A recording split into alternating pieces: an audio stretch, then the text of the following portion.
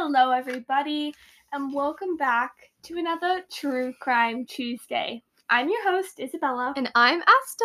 And this is Oddly Unexplained. Now, let's get into the most important part of the episode, the crucial part. Yeah. Nothing else in this episode means more like that than this. Tea of the day. Yes!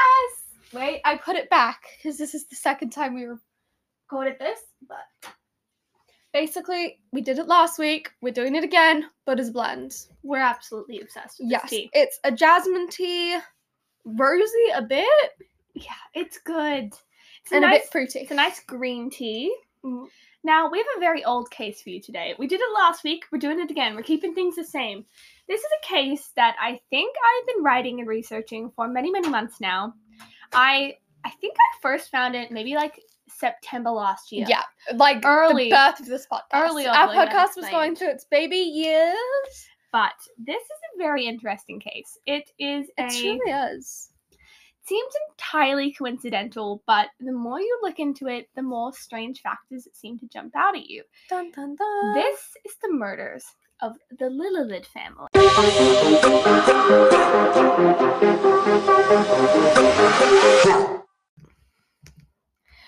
Vidar Lillelid moved to Miami from Bergen, Norway in 1985. This is where, through the Jehovah's Witness denomination, he met his soon-to-be wife, Delphina Zelaya. I love that name so much. It's a really good name. Now, the two of them got married in 1989. They then moved to Knoxville, Tennessee after the birth of their daughter to escape the dangers of Miami. What dangers of Miami? Probably drugs. Okay. Miami has a lot of drugs. But were they doing the drugs? I don't think so, but there were drugs around. Or just to keep their kids away. At least that's what I found in my source material. Okay, that's weird. Now, by 1995, they had two children. Their names were Tabitha and Peter. They have very witchy names. I like their names. Like Delphina and Tabitha. Yeah. But then there's I like Vida. Peter's the odd one out.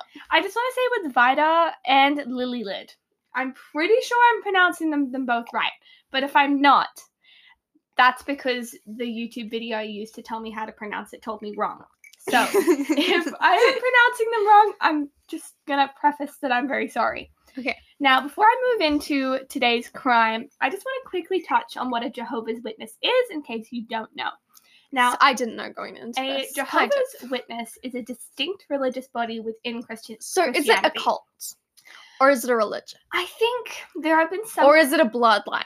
So, I think there have been cults, like with a lot of different religions. There have been cults following the religion, but I wouldn't say generally they're a cult. Okay, I'd say so it's not like Scientology or anything. No. So you know how there's like Catholics and Christians? Yes. I think they're another group.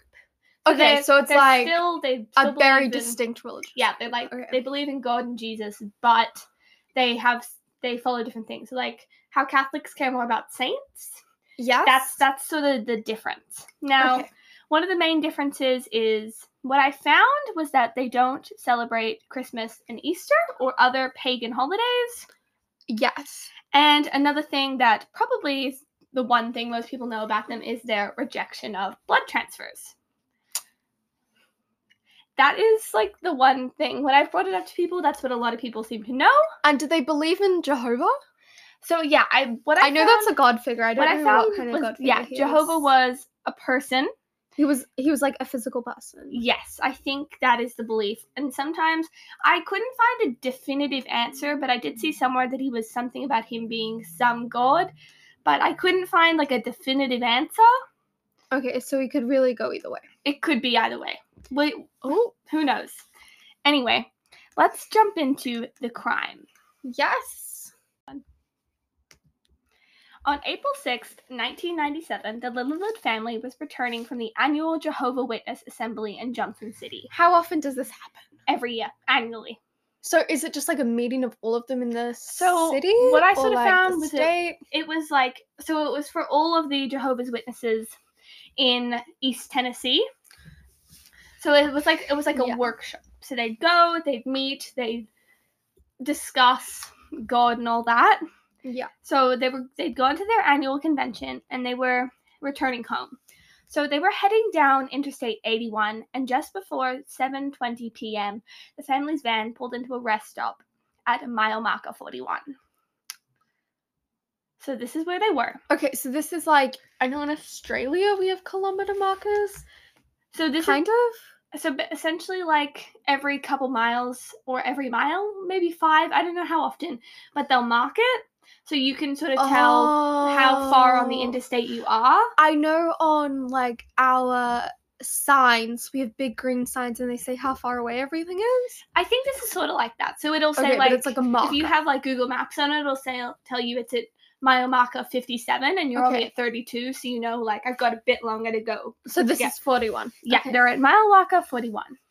Now, this is where Vida, carrying Peter, approached 2 women, Natasha Cornett and Carol Howe. So, just before I continue, I found very conflicting stories with this case. That's a very common theme. So, there are 2 ways I've seen this go. Either, while Vida came and talked to these 2 women, Delphina and their daughter were in at the bathroom and they'd already met these 2 women and they'd come back out. So then they're back in the car and now he's talking to them. Okay. Or he approached other people first. So I'm just going off of this. Is this at the Jehovah's Witnesses conference? No. So they're driving home and they're pulled up at the gas station pretty much. And he's going up to talk to these 2 people. Now I'm going to follow this one. Why?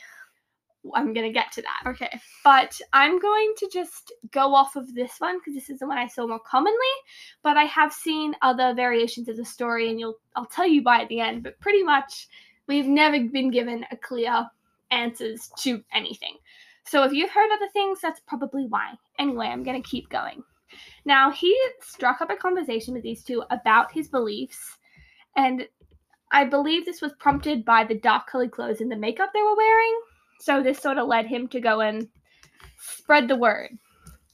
Oh. Now, then Joseph Risner and Jason Bryant joined the conversation. So for the duration of the story, I'm going to be calling everyone by their last names, just as preface. Now, this is when Risner discreetly showed Vida a 9mm handgun tucked into his pants. How? A 9mm? I think that's to do with the bullet. I know nothing about guns, but I think it's the gun. I was about to say, like, the gun less than a centimeter. The gun is not 9mm Tiny long. little gun. The gun is not 9mm long. And now, tiny little bullets. Risner then said, "I hate to do this to you, but we are going to have to take you with us for your van." He then walked Peter and Vida back to their van. Vida pleaded, even offering the keys to stay at the rest stop with his family, but Risner refused. Then, with Vida at the wheel while Risner held a gun to his head, Vida drove the van along with his wife, 2 kids, Raina Bryant, Cornett, and Howe, down Payne Hollow Road to a spot that looked secluded at Risner's directions. Now, they were followed by the group's car with the last 2 members, Dean Mullins and Crystal Sturgill. Can you just give me, like, a roundup of all the people? So, we have the family of the 4 members. Like the criminals. The criminals. Yes.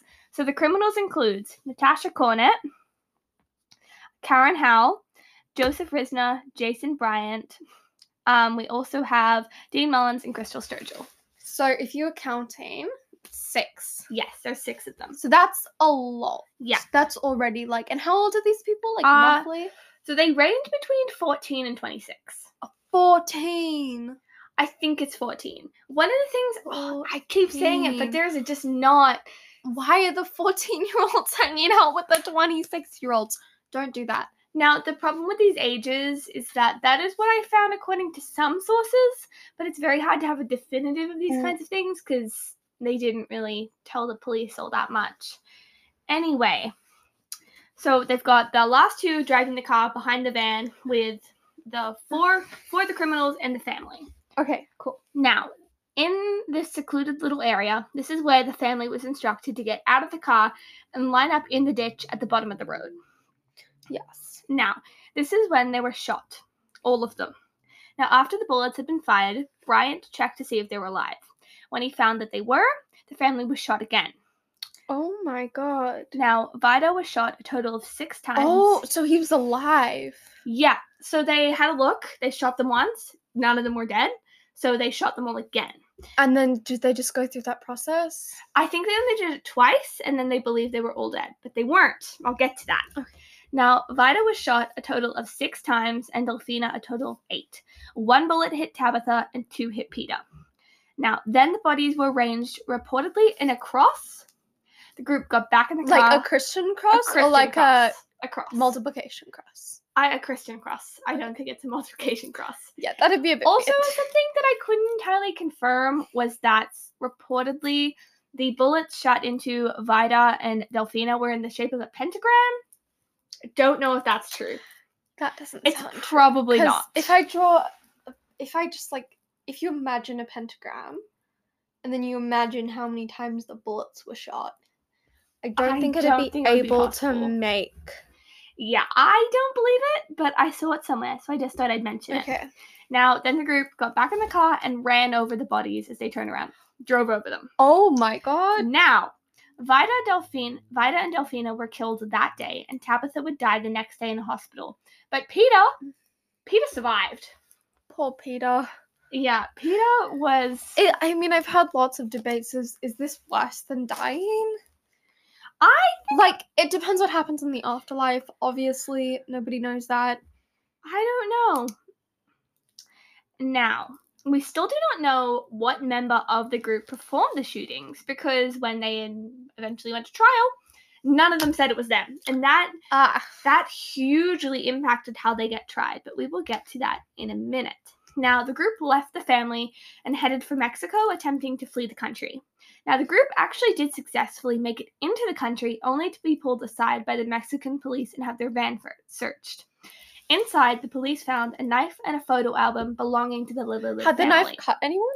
I don't think so, but the knife seems suspicious, and also the fact that Bryant was shot in the hand and foot.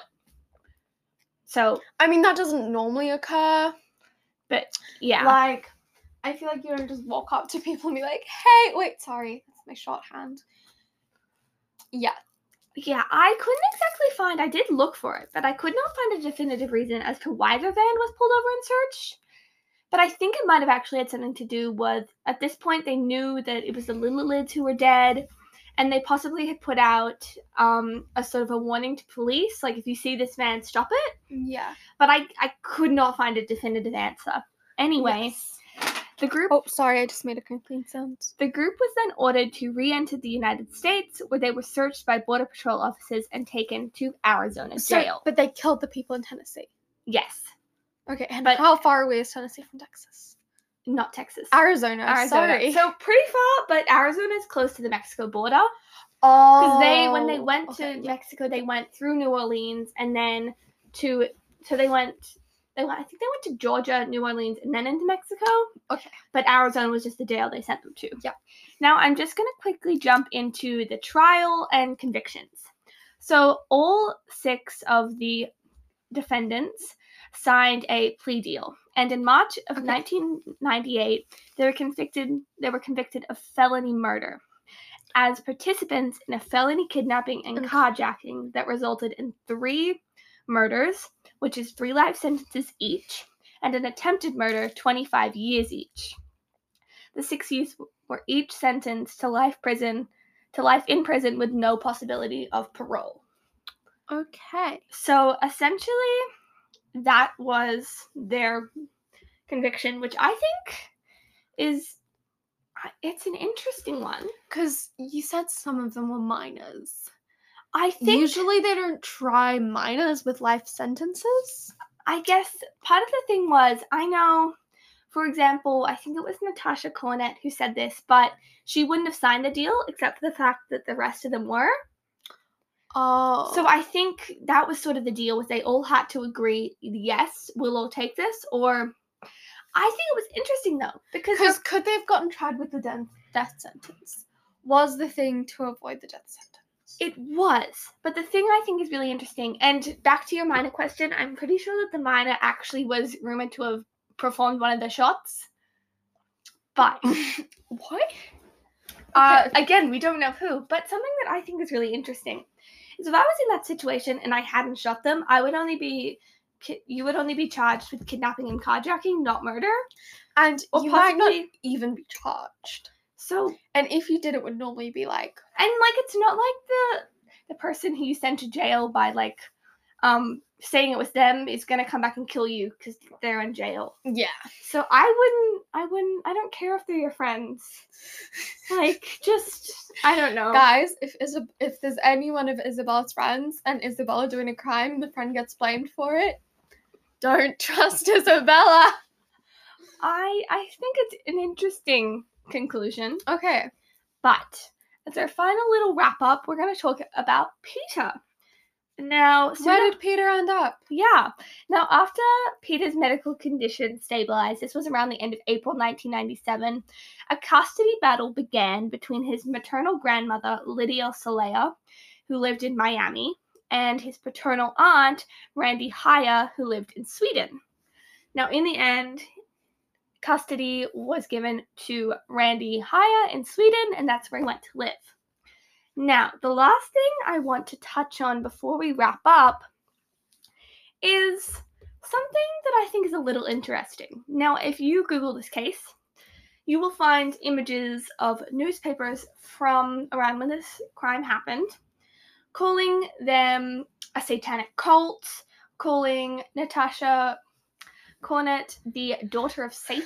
So, the daughter of Satan thing. What? Supposedly, she recanted that statement many years later after she was tried. But so she said, hey, besties, I'm the daughter of Satan. In court. Now, supposedly, this is what she said many years later, was that her attorney actually told her to say that. Oh. Because people would be scared of her or something. I don't understand how that's helping you.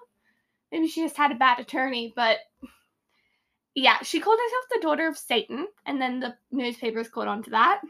Of course, like that. And because they were, I don't know, edgy. Is that the way to describe them? Maybe edgy murderers? Emo murderers. People just assumed that they were probably in a satanic cult. I do think that some of the other kids actually said they did perform satanic rituals from time to time, but that it wasn't a regular thing, so it didn't really matter. I don't know. The thing is, we can't prove this. Yeah, we can't really prove it anyway, and we'll touch on that in my case next week. We sure will. Now, thank you guys so much for listening. I hope you enjoyed. It was a good case. It's a good case. It's an interesting one. And remember to lock your doors. Or car doors. Don't forget to lock your car doors.